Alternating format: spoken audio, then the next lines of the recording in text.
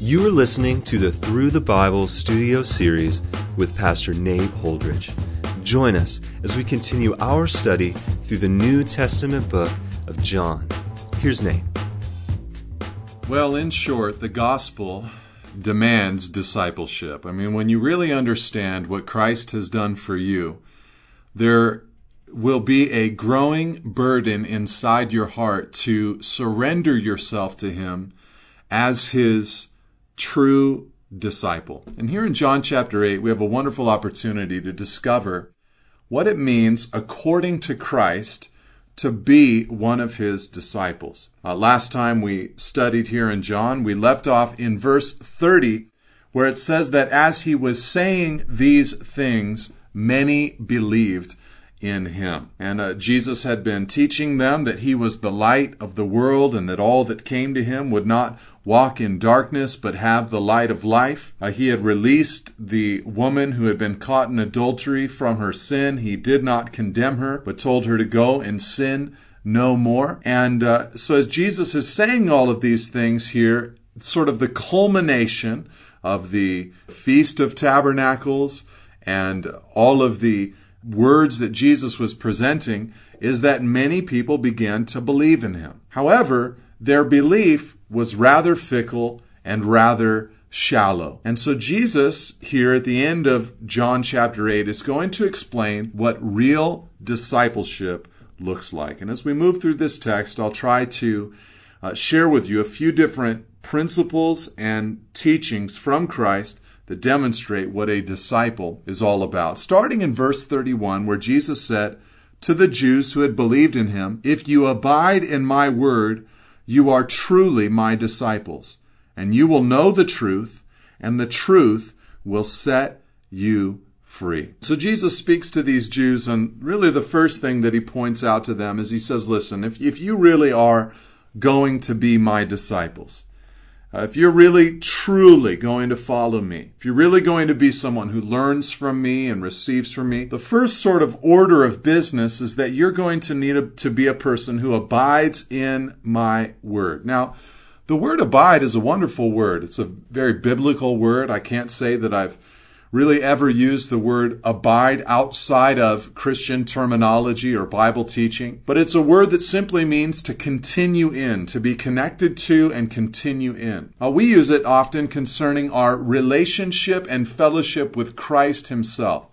As He says in John chapter 15, as the branches abide in the vine, Christ, we receive life from Him, the vitality of Him, and it produces wonderful fruit inside of our lives as we abide in Him. But even in that John 15 passage, Jesus said in verse 7, He said, "If you abide in me and my words abide in you." And so Jesus is saying here to these people, if you want to be my disciple, my words must abide in you and you must abide in my word. There is a continuing connected relationship with the Word of God that is required for anyone who longs to be His disciple. Now, at its basest sense or tense, this is just simply obedience, right? If you want to be my disciple, then when I teach you and instruct you and share with you on how to live life, you will listen to the things that I say and you will follow the dictates of my teaching. James said in James 1 verse 25 that there is one who looks into the perfect law, the law of liberty, and perseveres, being no hearer who forgets, but a doer who acts, and he will be blessed in his doing. And so there are those who, they hear the word, they do the word. They're not hearers only, but doers also. And so at its purest sense, that's what Jesus is saying. There's obedience to my word that is required. However, I love the truth and the reality that the Word of God, here according to Jesus, has something to do with our freedom. Notice what He says. He says, "If you abide in my word, you are truly my disciples, and you will know the truth, and the truth will set you free." In other words, there's a connection and a relationship between our abiding and connectivity to the Word of God, the Word of Christ, and the freedom that we experience. It's a simple process. You abide in the Word. You then know the truth, Jesus says. It tells us in the Old Testament that there will be moments where you hear it in your ears from behind you. It's just the voice of God whispering into your ears. And so you'll abide, number one. You'll know the truth, number two. And thirdly, and finally, the result is that you will be set free. Now, this is wonderful, the freedom that Christ offers. And so there's a connection between our relationship with God's Word and our freedom. I've found this quite often in my own life. It's been very rare that I've talked to someone who is perhaps stuck in some kind of slavery to sin. They're struggling to find victory. And, from time to time, I'll ask simple questions like, how's your prayer life? Do you believe the gospel? What is the gospel? Do you read the Bible? How much? When? What is your fellowship life like? I'll ask these basic, gauging the temperature kinds of questions to see where someone is at. And I have to tell you, it's very, very rare to find someone who is constant in the Word of God, reading it, attempting to obey it, they're into it, who is also at the same time struggling with some major life-dominating sin that is completely bound them. It can happen, but it is more rare than we might think. And so Jesus is telling us, he says, listen, there is freedom that is connected to your relationship with the Word of God. Believing it, trusting it, following it, being the good soil, Jesus is saying. He said similar things before. His parable of the sower, he talks about the 4 types of soil. One kind of human heart hears the word, and Satan immediately scoops it up like the birds of the air, eating the seed that's been scattered on the path. Then there are those who there's hardness in their hearts. There's no room for the seed of God's word to grow. And then there are those who, when they hear the word, they receive it immediately with joy, but there's competition inside their hearts. There are thorns and thistles. These are the desires for riches and cares for the things of the world. And then there are those whose hearts are pure and ready to receive, and they bear fruit 30, 60, and 100-fold. It absolutely changes their lives. And so Jesus is saying to this crowd, he's saying, listen, there's proof that you're my disciple. And number one, it's that you abide in the Word of God. Abide in my word. And so they answered him, because he said the truth will set you free. They answered him, we are offspring of Abraham and have never been enslaved to anyone. How is it that you say we will become free? Now, this is wild that they're making this statement. For one, they're saying, we're Abraham's kids. We've never been enslaved by anyone. When Abraham received his promise from God that God would make a nation from him that the stars in the sky and the sand on the seashore could not compare with, when God made that promise to Abraham, the next thing out of God's mouth was, but your ancestors will be carried away captive for a period of over 400 years into the land of Egypt, obviously. And so, they were enslaved from the very beginning, enslaved in Egypt, enslaved in Babylon. Even now, as they say this, they are enslaved, really, in one sense, under the Roman hand in government. And so it's wild that they say this, but they say, we've never been enslaved. How do you say you will become free?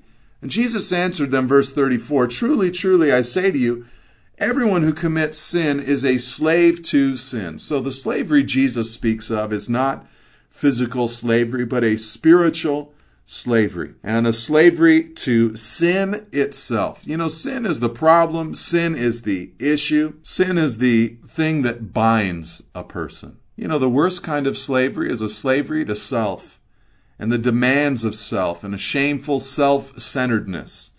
And so Jesus says, listen, if you commit sin, you're practicing it, you are a slave to sin. The slave, verse 35, does not remain in the house forever. The Son remains forever. So if the Son sets you free, you will be free indeed. He says here, listen, think about a house. And in a house, if there's a slave, the slave really doesn't have a strong future. He's got nothing that he can bank on or count on or an inheritance that he can rest in. But the Son, he remains in that house forever. And so Jesus says, if the Son, speaking of himself, obviously, he's been talking quite often in the recent chapters about his relationship with his Father. He says, if the Son sets you free, you will be free indeed. And this is another part of being a disciple of Christ. It's a person who receives the freedom that is theirs in Christ Jesus. In Romans 8, we discover the freedom that we have. We are free from the law of sin and death. We've been set free by the law of the Spirit. We've been set free by the gospel, the cross of Christ. We've been set free so that we can be new and redeemed people who are able to fulfill the law of righteousness in one sense. Our lives are different. We couldn't obey God from our hearts previously, but we've been set free from ourselves. And so now we have an ability in our mind and in our hearts to obey the Word of God, the law of God. And so he expresses to them, he says, listen, enjoy this freedom. Whom the Son sets free is free indeed. And so this is a great point about being a disciple. Disciples are people who have been set free. And truly, freedom does follow obedience to the Word of God. When you read the law in the Old Testament, you discover that God told the people, listen here, walk with me, obey me, enjoy a relationship with me, listen to my word, obey my word, and if you disobey my word and you begin to marry the women in the pagan nations around you and worship their false gods and make peace treaties with these nations, if you begin to compromise in that kind of way, what you need to understand is eventually slavery is coming. A simple cursory reading of the book of Judges reveals a period of over 400 years where the people of Israel went through these cycles of sin where they found themselves enslaved time and time again. And so disobedience to the word brings slavery, but obedience to Christ and his word, true discipleship, lends itself to wonderful freedom. And so Jesus says, if the Son sets you free, you will be free indeed. I know, verse 37, that you are offspring of Abraham, yet you seek to kill me because my word finds no place in you. I speak of what I have seen with my father, and you do what you have heard from your father. And so he says, listen, I know that you're offspring of Abraham, but on the other hand, I'm only doing what my father has told me to do, and you are only doing what your father has told you to do. He doesn't call them children of Abraham in the sense that Abraham is their father. He calls them offspring of Abraham, and then identifies a different character who is their father. They answered him, verse 39, and said, Abraham is our father. What are you talking about? Abraham is our father. We don't know who you're alluding to, but Abraham is our father. And Jesus said to them, if you were Abraham's children, you would be doing the works Abraham did. But now you seek to kill me, a man who has told you the truth that I heard from God. This is not what Abraham did. You are doing the works your father did. Now in this little phrase, Jesus is saying, no, you're not acting like Abraham's children. If you were Abraham's children, you would do the works that Abraham did. And in this little phrase, because he goes on and says, you're not, you didn't receive me, you're trying to kill me. You're doing the works your father did. Not Abraham, but your father. So just thinking about this, we think about what did Abraham do? Because I think in this we see another point on what it really means to be a disciple of Christ. Abraham received the promises of God. He trusted in the promises of God. When the men showed up at the tents of Mamre, he received those men. He rejoiced over those men. When he saw Melchizedek, he tithed. He was a man who rejoiced at the moments that he was able to interact with God. And when God would speak into his heart a promise and declare a truth to him, he would believe it. He would trust it implicitly, completely. And here these people are hearing truths from Christ, and really in their hearts, there's not a full belief concerning the things that Jesus had said. And so I think in another way, in a fresh way, what we see here from Jesus is that, a true disciple is going to trust God like Abraham trusted God. The Bible says in 2 Corinthians 5:7 that we walk by faith and not by sight. You think about Abraham and his life. Abraham was a man who really did trust in the Lord. He had lapses of his faith, to be sure, moments when fear invaded his heart, when he thought he needed to take matters into his own hands to defend himself, protect himself, provide for himself, or give himself an ancestor, a descendant, a son.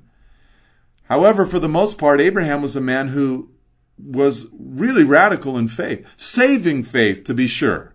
He believed God, it says, and it was accounted to him for righteousness, the father of saving type of faith. But beyond that, Abraham also trusted in the Lord just with a very practical, everyday kind of faith. You remember when his son Isaac was grown, God spoke to Abraham and said, "Take your son Isaac, your only son, whom you love, to Mount Moriah and offer him there as a sacrifice."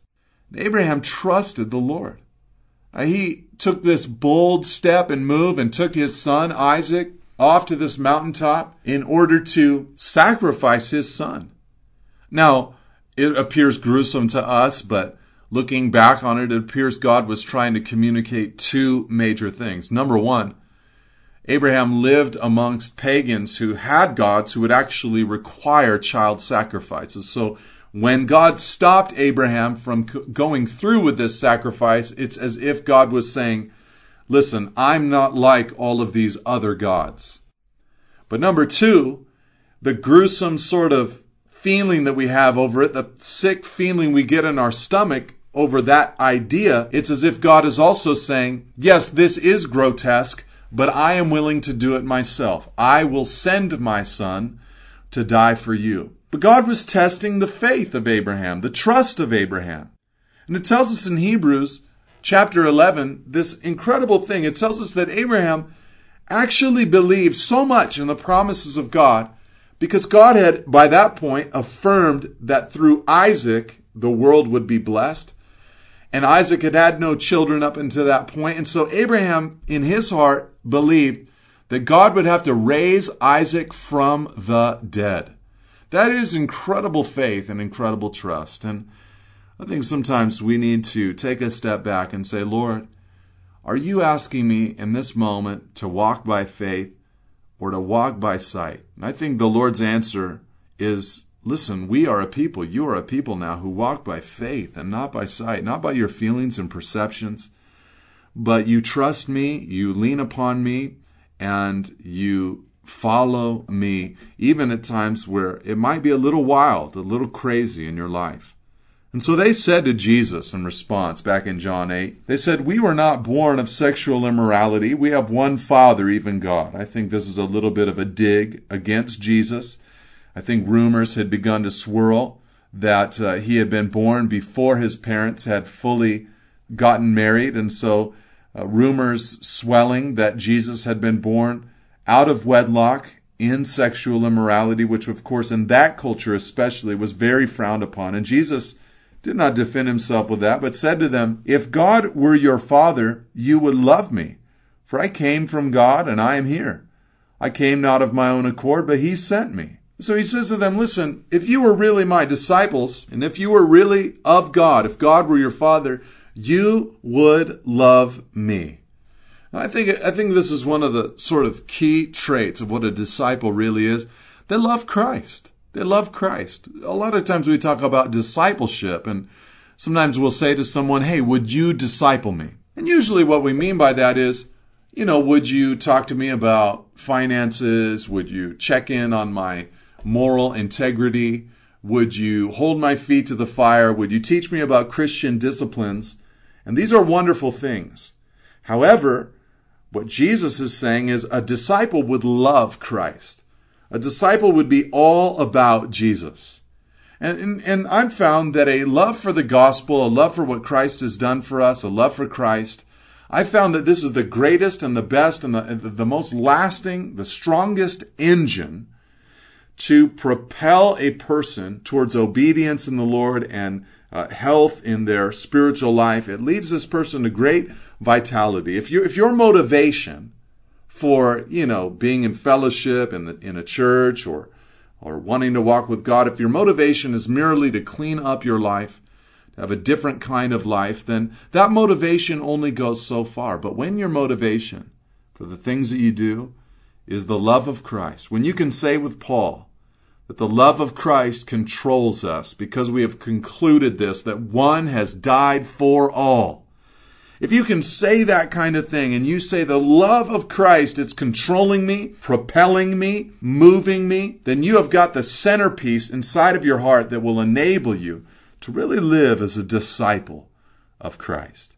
And so I encourage you to open your heart to God and allow the love of Christ to really flood your life and your heart, because that is the motivation that when you're all alone by yourself at night and temptation hits, that love of Christ, sometimes that's all you've got to stand strong and to walk with the Lord. And that's what a real disciple is. They love Christ. And so Jesus goes on, he says, "Why do you not understand what I say?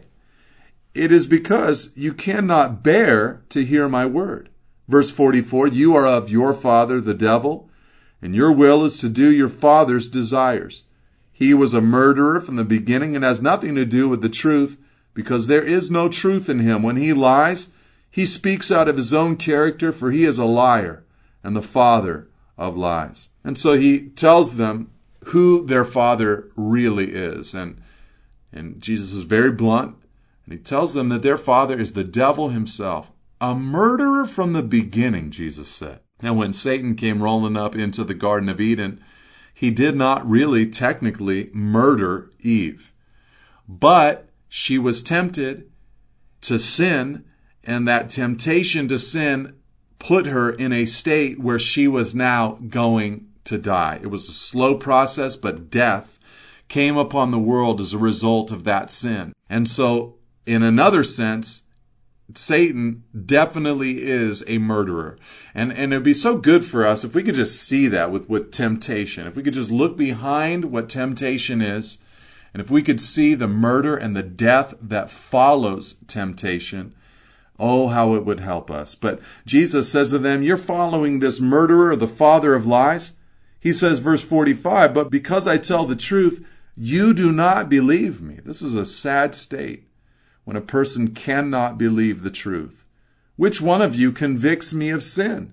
If I tell the truth, why do you not believe me? Whoever is of God hears the words of God. The reason why you do not hear them is that you are not of God." And so powerful statements from Jesus. He really lays it on them and he says, listen, you can't hear me because you are not of God. So the Jews answered him, verse 48. I mean, he's telling them the truth. They should have inspected their hearts. There should have been repentance and a coming back to God. There should have been a real realization that they were prideful inside of their hearts. But instead they answer him and say, "Are we not right in saying that you are a Samaritan and have a demon?" So they resort to name calling. Jesus answered, "I do not have a demon, but I honor my Father, and you dishonor me. Yet I do not seek my own glory. There is one who seeks it, and he is the judge. I'm not acting like a demon-possessed man. I'm seeking the glory of others and the glory of God. And I'm not seeking glory for myself. Truly, truly," verse 51, "I say to you, if anyone keeps my word, he will never see death." He reiterates, you've got to follow my word. The Jews said to him, "Now we know that you have a demon. Abraham died, as did the prophets. Yet you say, if anyone keeps my word, he will never taste death. Are you greater than our father Abraham, who died? And the prophets, they died? Who do you make yourself out to be?" Jesus answered, "If I glorify myself, my glory is nothing. It is my Father who glorifies me, of whom you say he is our God. But you have not known him." Now this was a major rebuke to these Jews. The pride in their hearts was that they had known God. He says, "But you have not known him. I know him. If I were to say that I do not know him, I would be a liar like you. But I do know him, and I keep his word. Your father Abraham rejoiced that he would see my day. He saw it and was glad." So Jesus lays this out before them. He says, listen, you have not known God. If you had known God, you would rejoice about me, just like Abraham did when he saw my day. So the Jews said to him, verse 57, you are not yet 50 years old, and have you seen Abraham? All right, they say, listen, you're not even 50 yet. He wasn't even really close to 50. He was probably in his mid-30s at this point. They say, you're not even 50 yet, and you have seen Abraham? And Jesus made this powerful statement and wonderful claim when he said to them, truly, truly, verse 58, I say to you, before Abraham was, I am. These are two wonderful claims coming from Jesus that both point to the deity of Christ. Number one, he tells these people, I was around at the time of Abraham. I have always been, and I was existent at Abraham's time. And this is a teaching of the New Testament, that Jesus is before all things, as Colossians 1:17 says. In John 17, Jesus would pray, Father, glorify me in your own presence with the glory I had with you before the world existed. So he's speaking of his pre-existence. But number two, he is claiming a title from God, a title of God, of deity, when he calls himself the I am. He doesn't say before Abraham was, I was. He says before Abraham was, I am. And this is the title that God gave to Moses when Moses asked, who shall I say has sent me? God said, say to the people of Israel, I am has sent me to you. This is the title of God himself, and Jesus adopts it for himself. A wonderful title, to be sure, because with that title you can fill in the blank. Jesus would say, I am the good shepherd. I am the true vine. I am the door to the sheep. I am the way, the truth, and the life. These wonderful I ams. And so they picked up stones to throw at him, seeking to kill him because of what they perceived as blasphemy. But Jesus hid himself and went out of the temple. May you be a true disciple, one who abides in the Word of God, experiences the freedom of God, trusts God with all of your heart, and loves Christ. God bless you, and amen. Thank you for listening. For additional resources and teachings, or to contact us, please visit us at nateholdridge.com.